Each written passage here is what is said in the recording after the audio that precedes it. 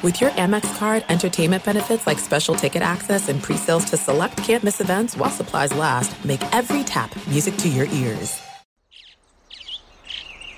Getting ready to take on spring? Make your first move with the reliable performance and power of Steel battery tools. From hedge trimmers and mowers to string trimmers and more, right now you can save $50 on select battery tool sets. Real Steel. Offer valid on select AK system sets through June 16, 2024. See participating retailer for details. What do the most successful growing businesses have in common? They're working together in Slack. Slack is where work happens with all your people, data, and information in one AI-powered place. Grow your business in Slack. Visit slack.com to get started. Sexton trying to get loose. He'll fire. Hey! Knocks it down! Vaccaro slammed it home! Garland upstairs. Oh! Sexton inside! A thunderous dunk! And Allen blocked the shot at the rim. Welcome to the Chase Down Podcast, part of the Cavs Media family. I'm your host, Justin Rowan. Support for this podcast and the following message comes from Zoom. 500,000 businesses connect using Zoom, a single platform for phone, chat, workspaces, events, apps, and video.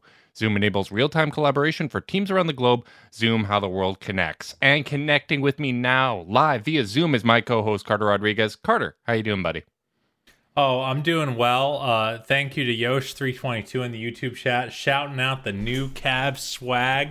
Got to show off the new shirt. It's we've got the old and new right now. I've got the old hoopy, and you got the new one, man. I love me a skinny V in the end, with the the little cutoff on the edge. Carter, I'll be differentiates the new from the old. I'll be honest. Nobody has looked better in the new Cavs logo than Ochai Agbaji. My goodness, is that a handsome man? He is. It all looks great. How you doing, buddy? It's been a minute since the draft. We've had some time to kind of digest everything. We were absolutely exhausted at the end of the spaces and podcasts that we did on Thursday night. How you feeling? Yeah, I think I've had some time to settle in on the draft. I think. I mean, should we just talk through it? Should we just talk through how we're feeling in the macro about, the way how it ended up playing out? Because I think, like, obviously we can dive into some of the second round picks, which we did not talk about last week because, frankly, we needed a little bit of time.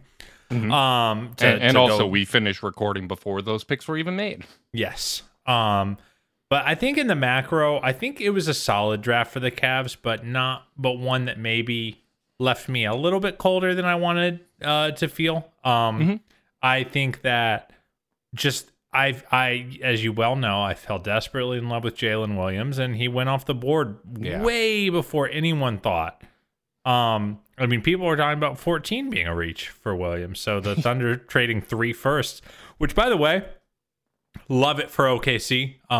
I think this was the only palatable way for them to use their bevy of $4 billion first-round picks is to, I think people thought they were going to use them to trade up to the first overall pick, but that's impossible. So you have to just overpay to trade back into drafts or to find ways to move up 7 or 8 spots. So big shouts to them for kind of doing the best thing they could do with their somewhat depreciated assets. But so Williams is off the board, Jang's off the board. So really, it kind of came down to Agbaji versus Griffin. If you were a huge Griffin fan, you're probably really upset. If you weren't or were a little cooler, then you're fine with Agbaji. He's definitely the lower upside play, but the more reliable play. The guy who's because for all the best shooter in college talk that Griffin has, he has a really weird form that's super duper wide base that you're just wondering is this going to work? And injury issues. So I get the Agbaji pick. I think the second round, it's weird to let the second round ever make you cold in a draft. I think we just all thought more was coming when they bought that extra second that became Isaiah Mobley. And based on the reporting, they tried to combine their picks to move up, and no deals really became available, and that's frustrating because the Cavs have a ton of roster spots already accounted for. So I feel like they kind of felt like they had to go draft and stash a couple folks in Khalifa Diop and Luke Travers and say, hey, maybe in a couple years you can come over, because they just didn't have room. And I think that's a byproduct of them doing good in the last couple years in the second round and undrafted players. Guys like Lamar Stevens and Dean Wade, in my opinion, are just better than a guy like EJ Liddell right now. Yeah, and I'm not high on EJ Liddell. You talked me through that in real time, because I was kind of going for, hey, Liddell's still here. That's a really interesting opportunity. And you were kind of correcting me in real time saying, are we confident that he's going to be better than Dean Wade or Lamar Stevens? Like Dean Wade, like even going back to our draft coverage that year, Trevor Magnotti was saying that he was a first round talent that fell because of some injuries that he had in college. But we now have proof of concept when it comes to him. And we know that he's someone that's going to stay ready. He can fill in those roles. So I kind of understand that. I think it's natural to feel some disappointment, because when you saw that trade for that additional second round pick, I think the logical conclusion, and the reporting has kind of backed this up, is, oh, they're going to position themselves to potentially move back into the first round. And I think there was a combination of factors. You see some of the reporting saying that future first round picks were also required in addition to the seconds. I think another major factor, and probably the biggest one, is that the players still available in kind of that mid to late 20s where you might be able to trade back into it weren't players that they felt were worth. Dalen Terry didn't fall to 23. Right. Dalen Terry goes at 18, much higher than expected. Marjan Beauchamp goes pretty early to the Bucks. Really like that fit. I am kind of excited to see how that plays out. But it basically seems like, hey, the Ty Washington didn't seem worth it to them. And some of the prospects available in that range didn't seem worth it. And I as disappointing as it is to process, at the same time, it's kind of like in poker when you bet the blind, you see the flop, and it's not good. You're not pot committed just because you bet the blind. Sometimes you have to fold them. You got to know when to fold them, Carter. And you got to know when to hold them and know when to fold them. Exactly. And it's kind of funny because some of this post-draft coverage has been, oh, the Cavs are no longer in a position where they want to take a swing. And I don't know if that's my takeaway here, because there was reporting that I believe Brian Windhorst, Chris Fedor have reported that there was efforts to trade up to 11. Obviously, they weren't going to give up 3 first-round picks to move up to 11. But you'd have to assume that's to take a swing on a guy like Jalen Williams or Ousmane Dieng, right? But when you get to 14 and all of a sudden your options are a little bit different, you have to kind of weigh what is the upside of the swing, because taking a swing, no one's going to think of it that way in 2-3 years. Like if you draft AJ Griffin, ignore the medicals and kind of do what I was advocating for, you have to face the very real possibility that, hey, this just doesn't work out. And if AJ Griffin's knees are bad, or if he isn't the player that some of us think he could be, or that his upside may be at a certain level, if he doesn't hit that plateau, no one's going to say, well, you know, the Cavs had to take a swing. It's, oh my goodness, they missed an opportunity to add a player. And I think both of us throughout the coverage, from the start of the draft coverage to the end, said, Agbaji is someone that we feel pretty confident is at the very least going to be a rotation player. And who knows, like, it's going to come down to player development. We said that over and over and over again. And I think that's really true when it comes to Agbaji. Like, even though he is an older prospect, he's still getting with pro trainers for the first time. And he's someone that has got better every single year throughout his career. Yeah, I mean, I said from the beginning, even when Agbaji, started slipping down my board a little bit after my initial, straight up insane infatuation, was I'd be fine with Agbaji being the pick, and he was, and I'm fine with it. It's kind of that simple. The age thing is scary.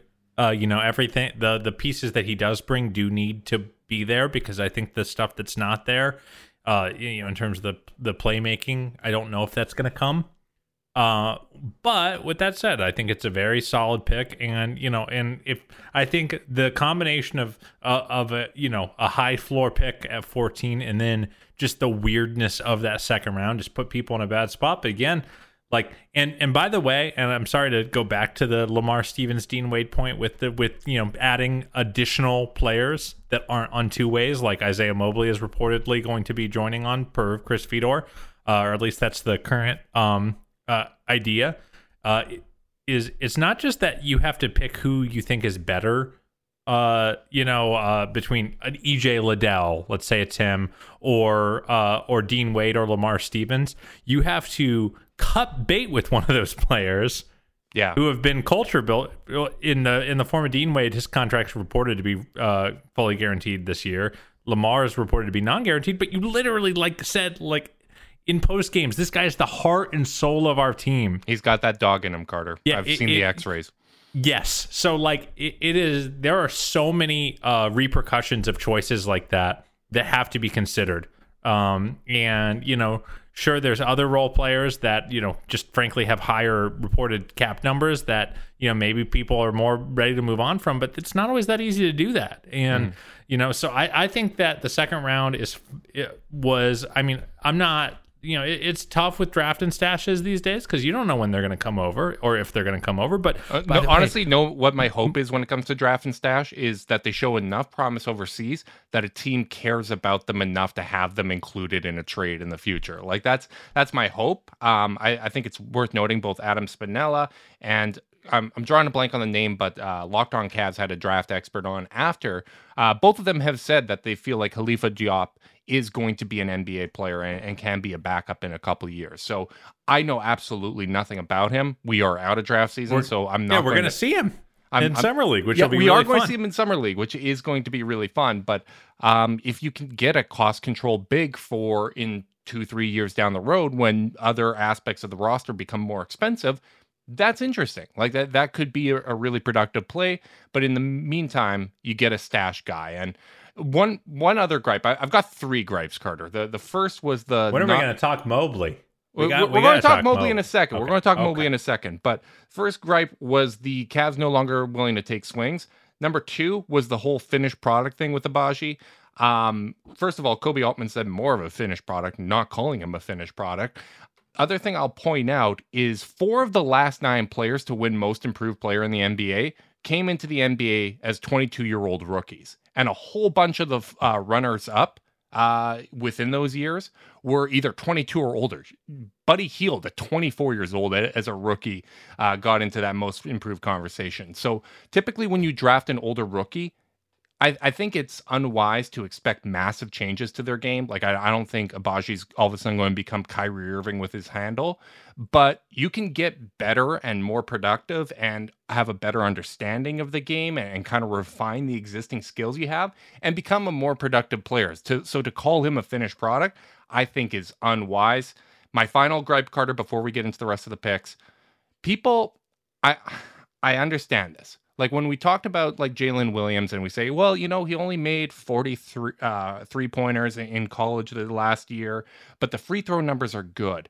Free throws numbers are a very good indication when you're talking about a low volume college shooter that might indicate that he shows some touch, that he can develop a 3-point shot in the future.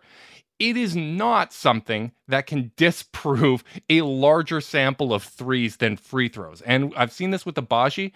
What we're talking about over the last 2 years is him taking about 450 threes at 39%. That is not a sample size that can be disproven by 100 free throws at 75%. People need to calm down with this whole free throws mean more than 3-pointers. It does not when you're talking about 3 times the sample size on made threes versus free throws. Yes, completely agree with you there. And I think there is just that degree of I'm sympathetic to that vibe from Agbaji skeptics, just insofar as you hear best shooter in the draft, you don't expect 74% free throw shooting. Yeah. And if you are looking for red flags, it is one. It's a factor that it's a data point that's got to be considered. I think, to me, my bigger concern with the shooting is that I just don't believe in anyone shooting. I'm very nihilistic about this. Yeah. In my analysis of prospects historically, which is basically, it's so hard to be a good shooter in the NBA. The line being a couple feet further back ain't nothing, guys. There's a reason college play-by-play announcers go absolutely bananas when players hit NBA range threes in college games. It's hard. JJ Redick did not have a good first couple years shooting the basketball. Yeah. The athleticism, the closeouts are better. The spacing's better, but the closeouts are better. The pressure is higher. And I always assume there's going to be an adjustment period to the NBA 3. That's not always the case. Yeah, that's fair. But unless you are literally, Dylan Windler, a guy who has not shot a good 3-point percentage or nearly the elite shooter that we thought he'd be. Yep. And, a lot of that is due to injuries. But my point is shooting is less of a defined trait as we think it is. And my biggest concern with Agbaji, even though I think it was a perfectly worthwhile risk to take, is if he's not a great shooter that can sprint off a pin down and hit a 3 off the curl on the left wing, then are the other deficiencies going to seem worse? So I feel that there is a degree of concern that I have with every reputed shooter when shooting is a very big part of what's going to make them successful, because it's just so hard to play NBA basketball and be a good shooter in the NBA, because it's just hard. I do think what I'm not worried about, by the way, is actually the defense. Do I think he's Isaac Okoro? No. And I think people are on ball at that age. Yeah, and I think some people kind of think he's going to, like I think some of the optimists think they're getting, we're going to have the Okoro defense, but with a guy who can shoot. And I'm like, no, Okoro is an absolute monster on ball. But I do think there is a huge difference in the role that Agbaji played for Kansas and the role Isaac played in Auburn. Agbaji was had to work hard on both ends of the floor and was the best player on the best team in college basketball. And I'm excited now he's going to have see a much easier role with Darius Garland. Yes, yeah. I'm excited to see kind of how he can reinvest some energy on the defensive end, knowing that he's here to play a role at this point. But I do want to talk about Isaiah Mobley, because I got pre-grumpy and then smug in short order about the Mobley. I've never seen you go through that process, Carter. I know you haven't. But the second he was picked, the joke started rolling, especially from some Cavs fans, some of the more negative Cavs fans. They're like, you're just, Thanasis Antetokounmpo, J.R. Smith's brother, this is a nepotism pick. Guys, this kid can play basketball. Yeah. He was the best player on USC. He was the best passer on USC, playing the big. This guy has a very similar basketball brain to Evan Mobley. He doesn't have the body of Evan Mobley or the athleticism of Evan Mobley, but he can think the game at a very, very high level. He's tall. He's got length. I think people are going to be really, really surprised at how capable of a player Isaiah Mobley is. Adam Spinella had him 40th on his big board. Yeah, Sam Vecini was very high on him as well. I won't pretend to have done a 60-player big board, but I definitely, from what I've seen, I see a guy who has a very, very good chance of being a contributing NBA player. His brother, notwithstanding. I went from grumpy at some of the nepotism jokes straight into wait till people actually see this guy play, because he's pretty freaking good. Well, Carter, I've never been in that type of a mode, feeling smug about knowing something that other people don't know about certain players. I mean, some people will compare guys to DJ Augustine, and they just players. If Darius ever hears about this is not going to bode well for me. And you deserve all of it. I agree. I think Isaiah Mobley's absolutely going to be an NBA player. You're talking about someone that can guard both the 4 and the 5, has very good defensive instincts, understands verticality, is a much better shooter, not the same level of athlete, but he is a brilliant passer as well, and those two have played together.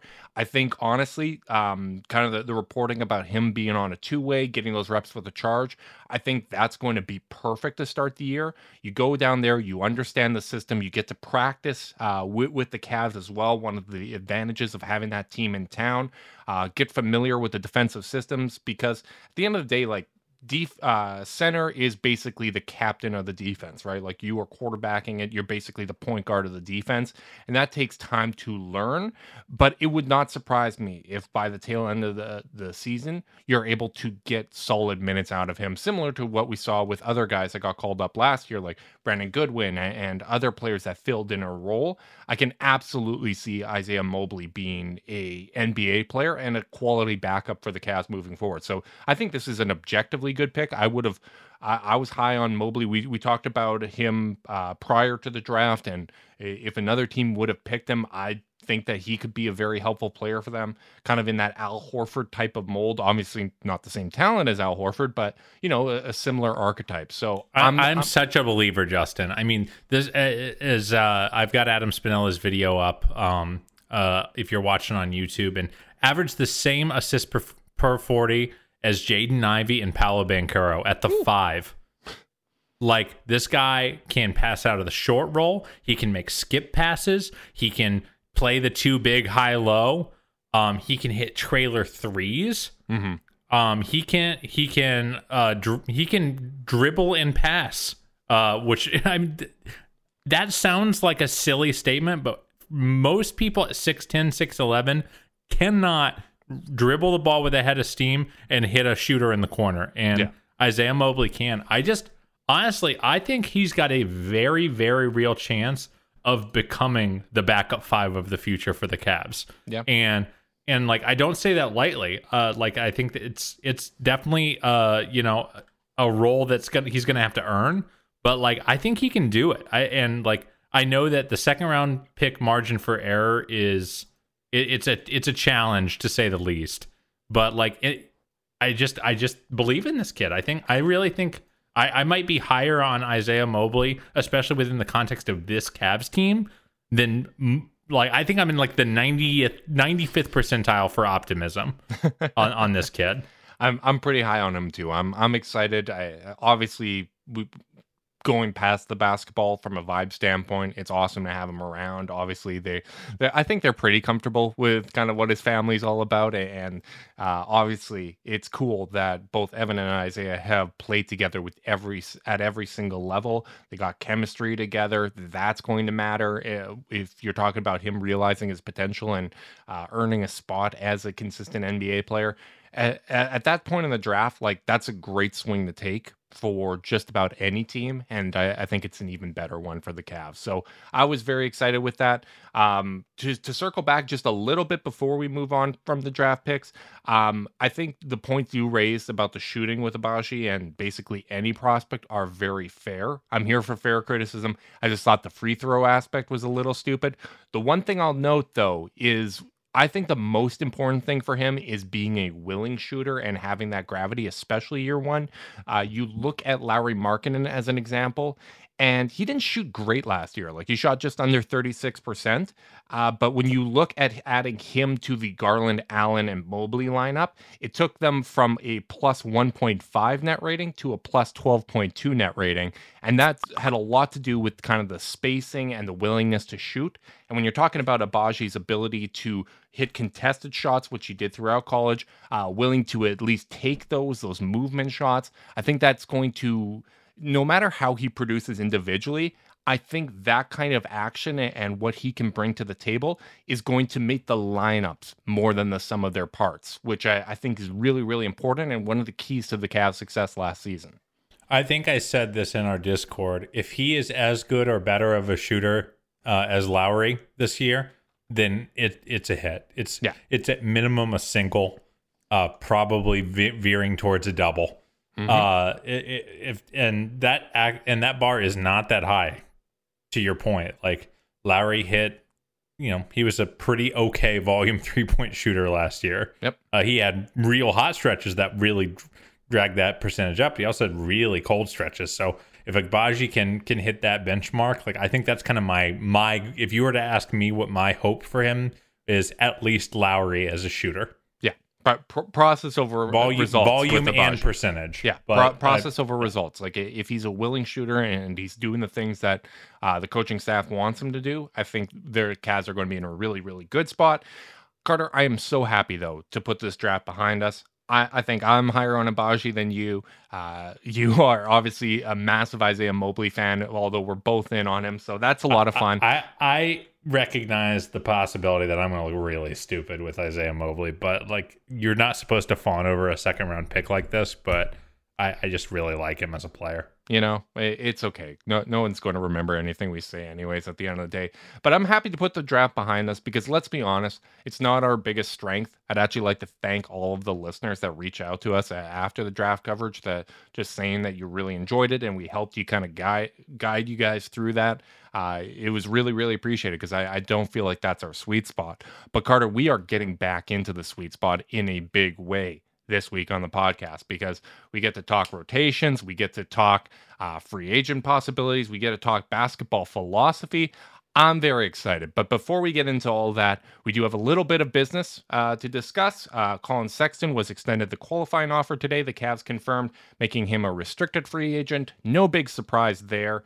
Same with RJ Nembhard. RJ Nembhard did as well. I think it's important to note Brandon Goodwin no longer eligible for a two-way contract, so that's something worth considering.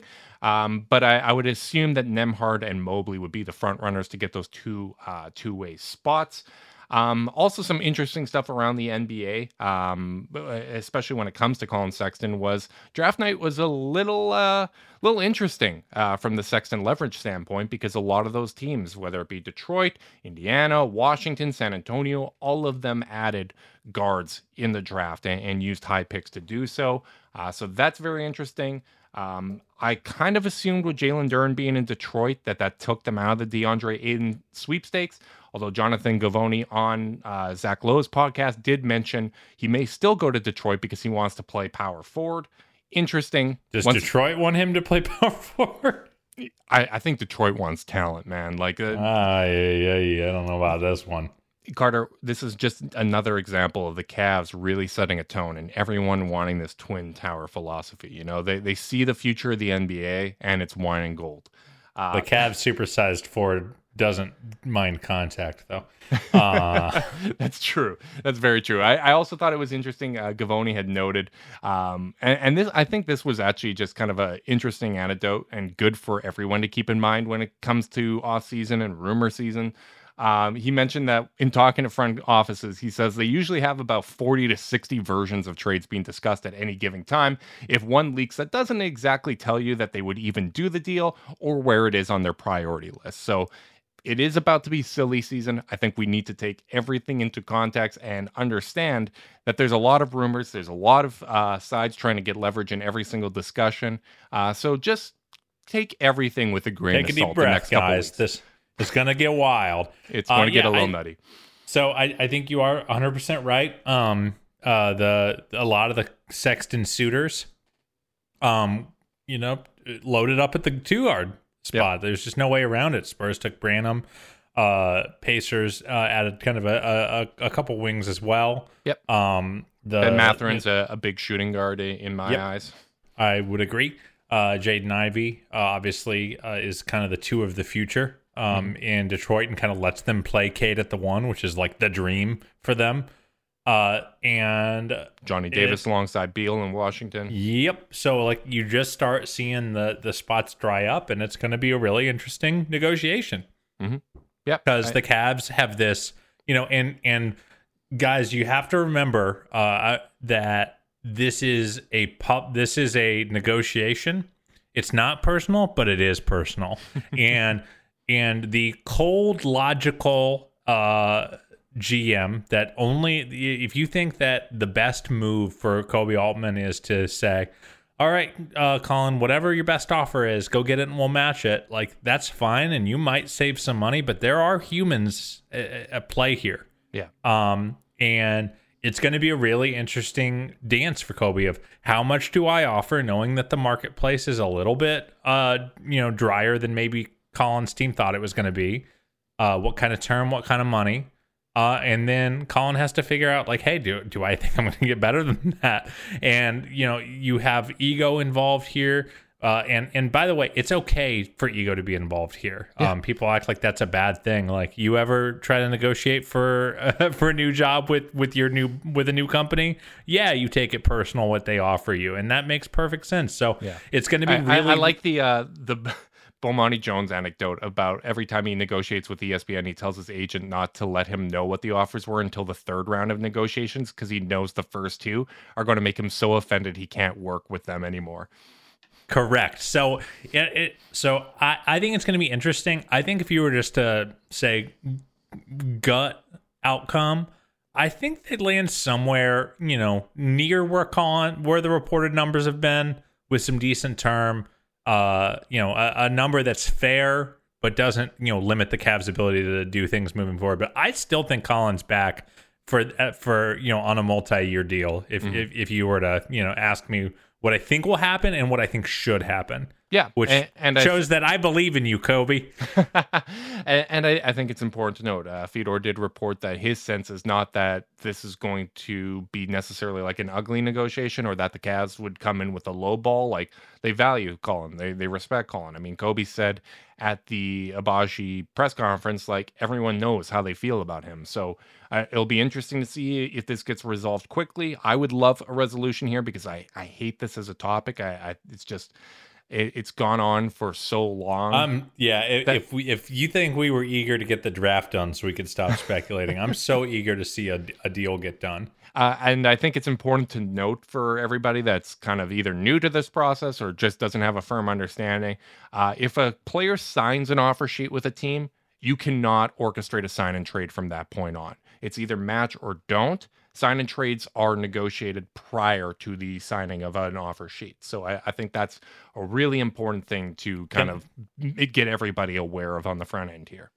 Yeah, I want to ask you, because I know my answer, but does the drafting of Agbaji affect your Colin Sexton negotiations much at all, or your interest in bringing him back? No, I think Agbaji, and we talked about this last week, but I think he works with basically every combination of guys. I agree with Kobe's assessment that I think he's more of a big two than he is like a true small forward. But the main thing with the Cavs has been the fact that they value skill sets over position, right? And making lineups work as a collective. So even though Agbaji is a big two, he very easily can play the three for this roster. I mean, at the end of the day, Lauri Markkanen is a 4 and only a 4, and he still ended up playing a ton of small forwards. So the selection of Agbaji wouldn't impact my feelings of Colin Sexton. I think he works well with him. I think you can make a lot of lineups work there. But at the end of the day, like, I think you just got to retain talent. Like, and that's my biggest thing. If a big sign and trade offer came through and addresses a different position of need, that's one thing. But I wouldn't let the selection of Agbaji influence my decision making there. I completely agree. I think that Agbaji certainly can play minutes at the 3. I think Isaac can we spent an entire season watching Isaac play minutes at the 3. It was pretty fine. Mm-hmm. It's not like it was like an abject disaster. And Lowry was successful at the 3. So, like, you look at, they have enough to fill that position. Do they have a 6'8", Nick Batum sized wing right now? No, but I just don't. I think it is an unreasonable panic. What they didn't have last year, prior to the Karras trade, was enough 6'5" to 6'7" players they could count on the wing. They have and Karras I think now, honestly they have a lot. They have Isaac. Like, they have Agbaji. I think people wanted them to take a swing for one in the second round and see if it could work. But at the end of the day, is anyone in the second round that kind of fits that mold earning time at small forward over Lowry, over Agbaji, over Okoro, over Wade, over it's the Jetty? Same roster Jetty's still dance. there. Like, there's a lot of guys that can play minutes there that I feel comfortable with, especially if the rest of the roster is healthy. So, yeah, I don't think there's a long-term solution at small forward yet, although I would say maybe Agbaji could play there as he continues to fill out and whatnot. But especially with this roster, like when you're talking about a guy that's 6'6" in shoes, 6'10" wingspan, strong, with Mobley and Allen, I think that 6'5"3/4", Justin. So you have to round down so you can be pessimistic. That's on right. Twitter. That quarter of an inch difference between him and AJ Griffin is a big difference maker. As you, who, by the way, we actually don't know how tall he is because he didn't get measured at the combine. Yeah, that's actually a really good point. Well played, Carter. I do think, though, moving on from Sexton, moving on from those questions, I think the biggest topic right now is whether or not a Ricky Rubio reunion would be a smart idea for the Cavs. I've seen a lot of debate both in our Discord and on Twitter about that, and I'd love to get your feelings on a possible Ricky reunion, Carter. It is a complicated question. I think that I've got some concerns, I guess would be the way to frame it. I think depending on how much it costs to bring a guy back, it's really because of the aforementioned roster crunch that the Cavs have, assuming, again, that there are no trades made, there's no consolidations or salary adjustment dumps or anything like that. They're just going to run out of roster spots really fast, so it's really hard to invest in a really important position for the team for a guy who probably won't be back till January and probably will take a minute to get going. Yeah. And so I think that, if they had drafted, let's say, an Andrew Nembhard or someone in the second round that, you go, we want to give some development reps to this guy anyway. Why not? Yeah. That makes me feel a little different. But if their backup point guard plan ends up being just as a result of this roster crunch that they have, if the backup point guard is Colin and Karras, some combo of them, then I'm a little concerned. I won't lie to you. Yep. Yeah, I think that's fair. Like, to me, the whole Ricky for the mid-level exception is, one, is it going to cost the full thing? Because if you're able to break that up and maybe address the backup center position, you might feel a little bit better about that. But I think if you are signing Ricky, you have to deal with at least the possibility that he's more coach than player next year. And that maybe he's in the Andre Iguodala role where he's there to help Andrew Wiggins realize his potential. And maybe Colin is that player this year where he's helping him with the playmaking and just making the existing roster better than it is. I think I'd probably want to look at other options first. Someone like Kyle Anderson, even though he's not a point guard, is a very good playmaker and I would find interesting. But I do think that if you're going through the decision-making process, you don't hit on some other targets and you want to bring Ricky back, I think I would be fine with that. I mean, from a fan standpoint, I would love Ricky back. I think he was one of my favorite members that we've had from just kind of a vibe standpoint, and he brought a lot to the table. But obviously we've been through the last couple of years situations where the Cavs are down to one or no point guards. And that I think it's understandable for Cavs fans to be a little bit nervous about that possibility again. But Carter, I did a little bit of a research project because we went through area of that's outside of our expertise when it comes to the draft. And I thought, let's do this with a bang when it comes to evaluating the playmaking options for the Cavs. So I looked at all the available point guards, unrestricted free agent point guards, and some other options here. And I have some findings for you.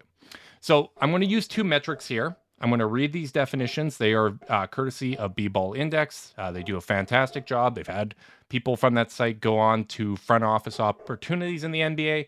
The first one is passing creation quality, Carter, which analyzes playmaking ability through the quality of scoring opportunities that a player creates for teammates through their passing. Higher caliber playmakers tend to create opportunities for teammates that are easier than a non-playmaker. Part of that comes from the offensive scoring ability. Part of that comes through the vision to see the right player to pass to. Part of that is the execution of the passes so that it's accurate, the ball isn't turnover, and placed in a spot where the shooting player doesn't need to spend time pulling up the shot and impacting the openness of that shot. So the data for this... Are you reading War and Peace right now? My God. I am. I'm going through these definitions first on the front end so I don't have to explain it, Carter. Not everybody is used to these stats. We're nerding out here. We're getting into rotation stuff. So I'm overwhelmed. Data used to calculate passing creation quality includes location of the assists as well as the conversion rates on potential assists for those players relative to the rates for the same players passed to from other teammates or league average types of scoring looks. Leaders for this stat were Trae Young, Jokic, Curry, Luka, LaMelo, and Garland. No big surprises there. The other stat I'm using is playmaking talent, which this metric factors in passing creation volume, creation quality, passing versatility, passing efficiency, and a small weight given to scoring gravity. So basically, weighing how good they are as a playmaker on a whole, factoring in volume and all that kind of stuff. So, ranking these options by playmaking talent, Carter, we have Elfrid Payton, Dennis Schroeder, Dragic, Raul Neto, DJ Augustine, DeLon Wright, and way down in the 51st percentile of playmaking talent is Austin Rivers. Not a lot of great options. Payton here has the highest playmaking talent at the 92nd percentile, Schroeder in the 88th, Dragic in the 87th.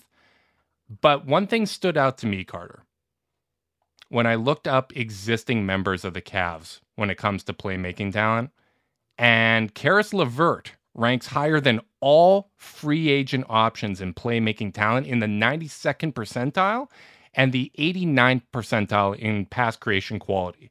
Where would you guess that Colin Sexton ranks for playmaking talent in his last full season in the NBA, Carter? Among that group? Yes. Second? So he actually finished just below Elfrid Payton in the 89th percentile for playmaking talent and 81st percentile for pass creation quality. So among that group.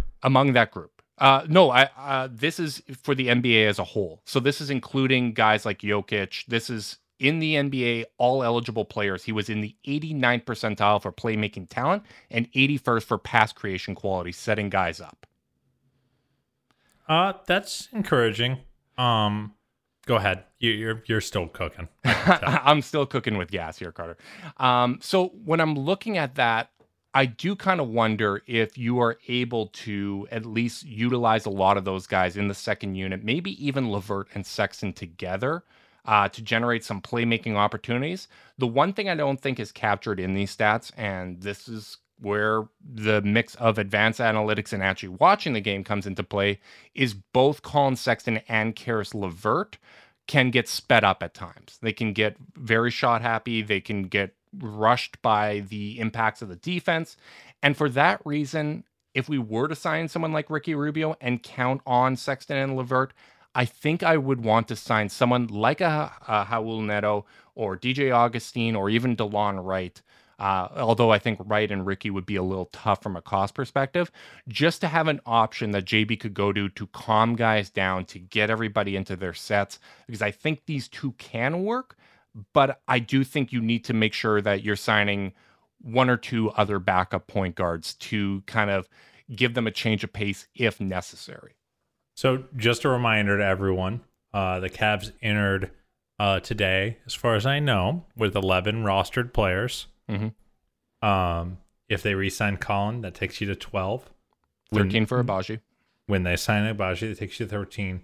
So assuming Isaiah Mobley signs on a two-way, which has been reported, you have 2 roster spots left. And you have, in terms of you have nobody at backup point guard right now in the most conventional sense, and really nobody at backup 5, though you could argue you're a little more ready to take that on because you have Evan, who plays a lot of backup 5. Yeah, Mobley and Allen play most of the center minutes. You pretty much get 48 minutes at the 5 between those two, where you really don't get 48 at the point guard position with someone who you're really comfortable with there, though you've obviously made the devil's advocate case. So my expectation is that this team invests their remaining, roster spots in a point guard and a center. Mm-hmm. And I think at the backup 5, you're definitely expecting a minimum salary player. A guy, you've mentioned a guy like JaVale McGee, though I wouldn't mind them throwing a little bit of scratch at that, though it puts a damper in my Isaiah Mobley for a future backup 5 campaign. McGee or like Bismack Biyombo, or even someone like Serge Ibaka, who's a good locker room presence and maybe can give you some minutes. Like that's probably what I'd be looking at if they're available for the minimum. So the problem here, Justin, is they can't do this strategy if they sign Ricky Rubio and get another point guard. Like they either if they sign Rubio and they want to start the season with a backup point guard on the roster, they either have to find a two-way player like Brandon Goodwin to be a stopgap, which I think is a pretty good idea if they can find the right guy. Goodwin was awesome for his role last year. or they have to forego a backup 5 on the roster. Yeah. And I'm not quite sure what the right solution is here. I mean, if you are dead set on Ricky, it forces them to make some very hard decisions, and I think that's a little bit why I'm not so dead set on Ricky, because it makes you make other concessions until he comes back healthy, and even then you're still hoping he comes back where he was. Yeah. And not terribly diminished, and that's just going to be a challenge for this team. They have, you can say that this team doesn't have a ton of depth, but they have a lot in that 9 through 13 rotational spot. They have guys like Jetty, they have guys like Dean Wade and Lamar Stevens, Kevin Love. I mean, they just have a lot of bodies that that you're expecting to be on this team next year. Mm-hmm. That they have guaranteed money going towards. So I just am a little cold on the Ricky thing, though I'll totally understand why they would do it. But to your point, I do think that if they do it, you almost have to see how Colin and Karras can do. Yeah, and if that is the route you go, if you are banking on the combination of Colin and Karras to get it done from a playmaking perspective, and you can always make adjustments throughout the course of the year and trade for one. Or pivot if it's not working out. But if that is the route you go, I actually have a little bit of a proposal that I'm interested to get your thoughts on, Carter. Oh, tell me about it. I don't think Evan Mobley should be the stagger backup 5. I think it should be Jarrett Allen. I think you would want Jarrett Allen with Kevin Love, with Sexton and LeVert, because Jarrett Allen is the better pick and roll player, and both of those guys are good pick and roll ball handlers. You have supplemental playmaking from Kevin Love, so you have as much experience as possible at the 4 or 5 positions, and you're also maximizing the creation ability of both LeVert and Sexton as pick and roll ball handlers with Jarrett Allen. Whereas with the starters, when you take Sexton and Allen out of the starting lineup, if that's the way that you go to stagger, all of a sudden, let's say it's Garland, LeVert, I would assume he would come in off the bench. You can switch LeVert and Sexton if you'd like, but Garland, LeVert, maybe Agbaji, Lauri Markkanen, and Evan Mobley, you can feel pretty confident that lineup's going to work. And then you have that second unit, LeVert bridging over with Sexton, LeVert, maybe Agbaji, maybe Okoro, Love, and Allen. I think that could make those lineups work just by switching which of Evan and Jarrett ends up acting as the backup center, I should say. So I think your logic is very strong here. I think you have enough shooting in those bench mob units to support, and enough supplementary playmaking between Kevin and Karras. I think about what Kevin was for Colin early on in his career. When Kevin was healthy enough to be able to be productive, looking a couple years back. And it was so wild when he would come on the floor after, a bout of, dealing with a back injury. Then you'd go, oh my God, the offense is moving. Just, having that know-how on the floor. So I think it's a very strong concept. One thing I think they like about pairing Evan and Kevin is that Evan can go guard on the perimeter a little easier than Jarrett. Yep. And they can just kind of play Love closer to the rim and expose his foot speed a little bit less. So I think you do lose a little bit of the defensive versatility in that pairing of Evan and Kevin. But I think the logic holds. I think the only counter to this is, what if Evan comes out and his creation gets 20% better? Yeah. And you go, oh no, we actually want Evan to be the offensive anchor on these the second Ricky-less units. I mean, that could work, right? And I think Sexton's growth as an off-ball player could help facilitate that being possible. The one thing I'll say is it would also really kind of depend on, I think the effectiveness of that unit would depend on how much growth he's made as a screen setter as well. I just think that's such an important element, especially for Karras LeVert. You need to have a good screen setter with him, although maybe Kevin Love can help free him up a little bit. I just think that's a little different with his tendency to pop. I guess when it comes to Ricky and weighing the options of relying on your existing players for playmaking versus maybe going a different direction, it depends on what other moves are there, right? If the Cavs end up because they have such a kind of glut at wings where you probably want Levert, Okoro, Abaji, Sexton, like all these guys to get a lot of minutes at the 2 and 3. If all of a sudden you don't have a spot available for Jetty Osman, maybe you look at a move for a TJ McConnell, or you move him for an Alec Burks, someone that can play a bit of backup point guard, but also flex over to the 2 and maybe even the 3 at 6'6". And maybe that kind of gives you more supplemental playmaking if the Knicks are looking to clear some long-term cap by moving off of Alec Burks. Like, if you were to go for a Burks or a McConnell, obviously you feel a lot better about using the mid-level exception on Ricky Rubio, because then it's basically all upside and there isn't the opportunity cost. Like, as much as this team still needs a long-term option at the 3, there's so many guys that I would prioritize playing, whether it's Abaji or Okoro, like just to get the sense of how they can play at those positions. I would prioritize giving them playing time versus taking a swing on someone like a TJ Warren, where the upside of TJ Warren, if he's able to reach his potential, is probably just innings eater at small forward. Like, that's not going to be your long-term option ever at the small forward position. That's why I'm not even like, given the fact that Levert had a really tough situation at the end of last season, Okoro didn't make massive leaps that I think would increase his trade value, and Sexton is coming off of that injury, I just don't see the ammunition to pull off a major trade this offseason. And I'm fine with a patient approach and evaluating the guys that we do have, because I think they have the opportunity to really elevate both their trade value and also maybe potentially fill into long-term roles with the Cavs.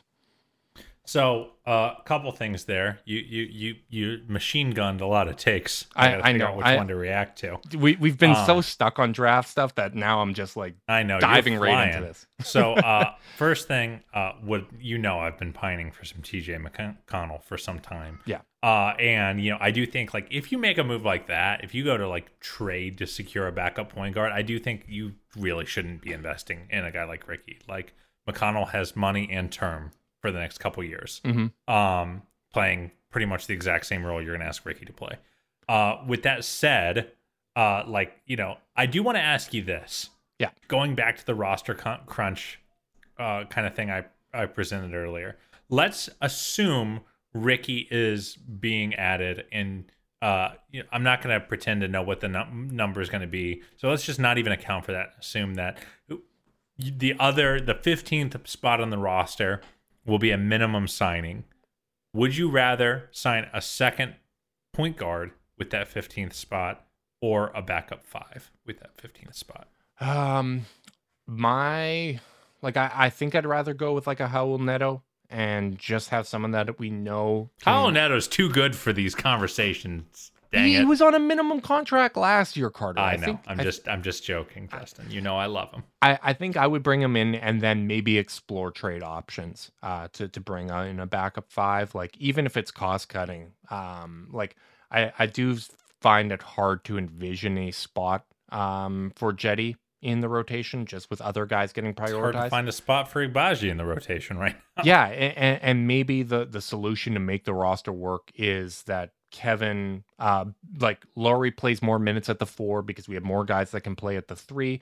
Kevin plays at the 5, but we just make sure that through rotation management that Laurie and Kevin never share the court at the same time as the 4-5 combo. So even if Kevin loves playing as a 5, it's either coming with Jared Allen or Evan Mobley. Like, maybe that's the way that you can make this work. But I think I would prioritize playmaking, because playmaking was not addressed in the draft.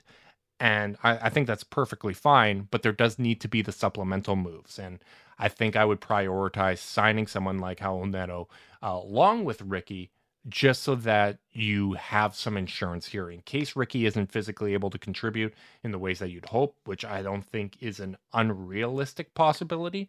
And also banking on having like an insurance policy in place if the combination of Sexton, Levert, and secondary playmakers aren't enough to get the appropriate juice to that second unit lineup. Yeah, I think I'd lean that way too, acknowledging a couple things. This is a tough pitch. And Chris Fedor talked about this on his latest pod. Like, if you go to Raul Neto, is like, hey, could you maybe play backup point guard for us if our other guys can't hack it until Ricky Rubio comes back? Like, that's not exactly the sexiest pitch that has ever been given in free agency. Yeah. Knowing kind of where the team's priorities are. So, like, that is the one kind of mitigating factor that makes this not a great strategy, where you can just go to, Serge Ibaka and be like, hey, you want to play some spot minutes here and there? Because I think if they get a decent name, like if they sign JaVale McGee is going to get 8 minutes at the 5. And I think Evan would just play a little bit more minutes at the 4 in that paradigm. I've liked other options too. Like DeLon Wright is someone that I really like for this team. You just got to spend for him in a way. You do have to spend for him, and I think that would take you out of the rookie conversation. But someone like Wright, I think, is interesting. But I think like the real kind of goal behind me looking at the playmaking talent grades and the pass creation quality is just because somebody was on another team and we didn't see them miss open guys and we haven't seen their limitations doesn't mean they are better just because they have the label of point guard. Like you look at DeLon Wright and the playmaking talent, 59th percentile. It's not that good. I've never been as enamored with him. Yeah, his pass creation quality is 26th percentile.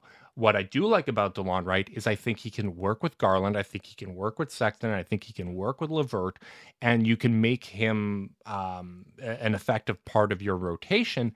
However, I do still think you're in a position where you are leaning on the existing guys on the roster to do that playmaking because he isn't able to do that at the same level. Yeah, I mean, I would totally agree with that. I think DeLon Wright is a pick maybe in a pre-Agbaji world that I'm not as interested in a post-Agbaji world. Like, they're going to be just fine at the 2. Yeah. And you pick DeLon Wright because you can play a little bit of 1 and a little bit of 2.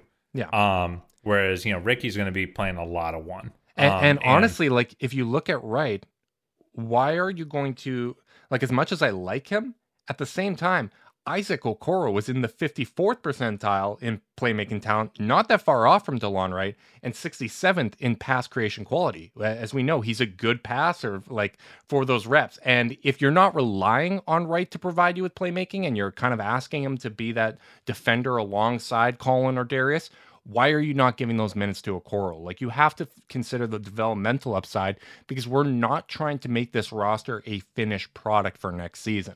It's still trying to build up and figure out what is the highest ceiling play.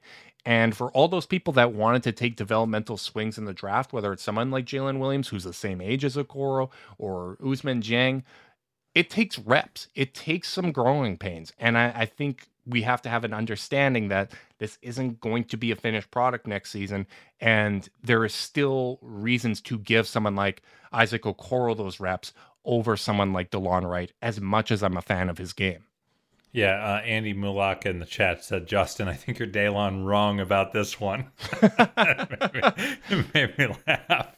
Listen, it wouldn't be the first time I've been wrong on this here podcast, and won't even be the last time of this summer. But I'm just trying to illustrate a point and just say that there is a statistical argument behind this, basically, right? Yeah, sure. I mean, the reality is, I think, I personally think you're a little bit overrating some of these playmaking metrics, and probably I don't think they all the way account for like just point guard crap, like hey, you need to get over there. Like, yeah, there's stuff that's never going to be captured in metrics. Yeah, and a guy like Raul Neto can do that in a way that I just don't think Colin can do right now.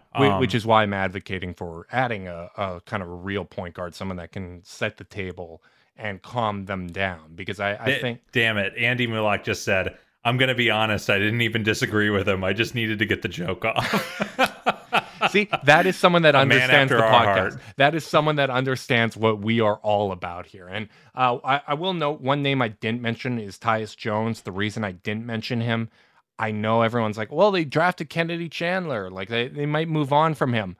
They are not letting the insurance policy for Ja Morant be Kennedy Chandler. I think they moved off Melton so that they could pay Tyus Jones, because Melton had money on his contract there. I think he's back with Memphis. I think he's going to be out of the price range.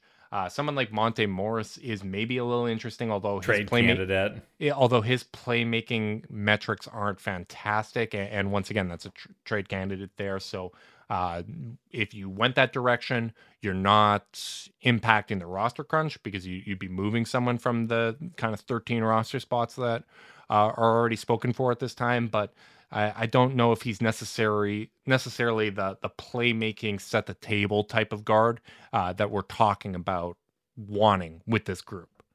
No, probably not. I actually am at the point now where, like, short of a big kind of swing trade, or even a small swing type of trade, like a trade for McConnell, like, I'd rather them just get some insurance pieces in free agency, run it back, take care of business with Colin.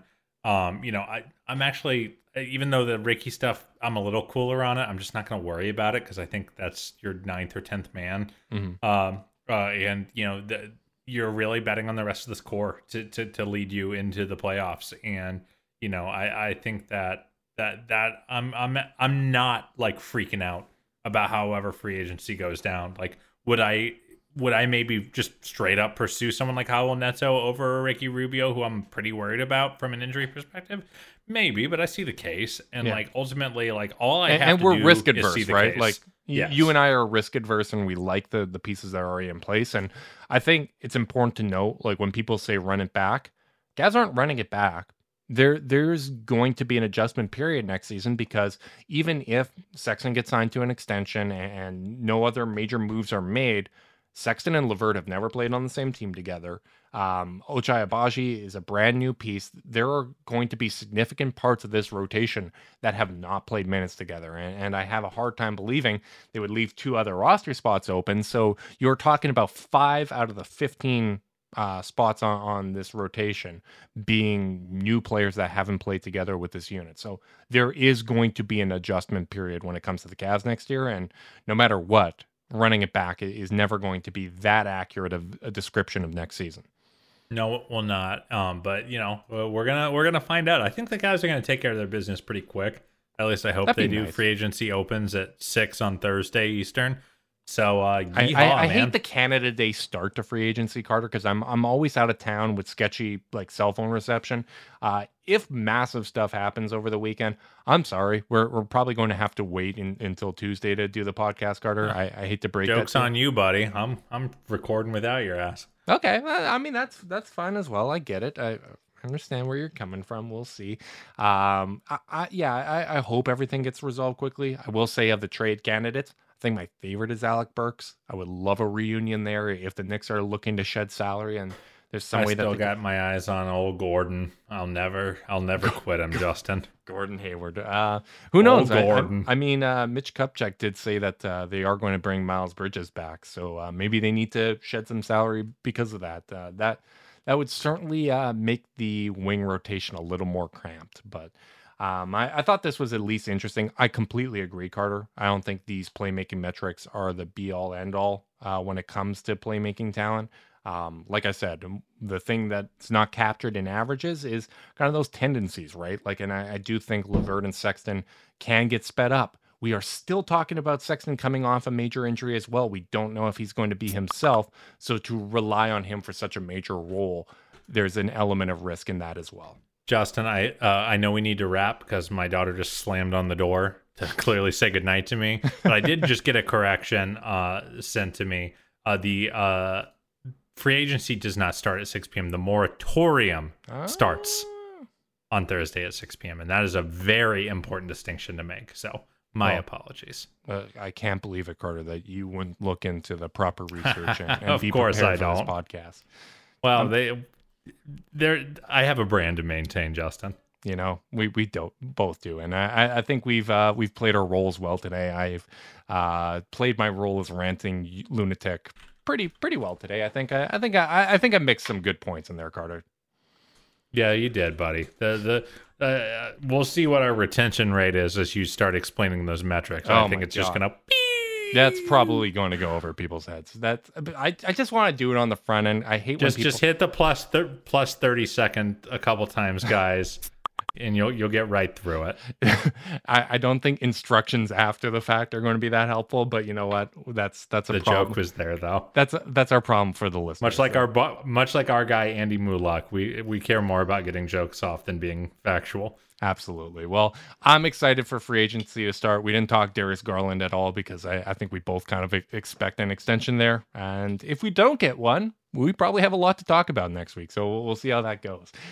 Big thanks to everyone that tuned in live on YouTube. If you want to support us on YouTube, you can like and subscribe. Click that notification bell so you know when we're going live. If you're listening via podcast, leave us a rating, leave a review, subscribe, unsubscribe, resubscribe, and help cook those books. If you want to be part of the Chase Downs exclusive Discord chat, you can send a screenshot of that review to chasedownpod@gmail.com. However you choose to support us, we really do appreciate it. Make sure you guys are staying safe out there. Until next time, go Cavs.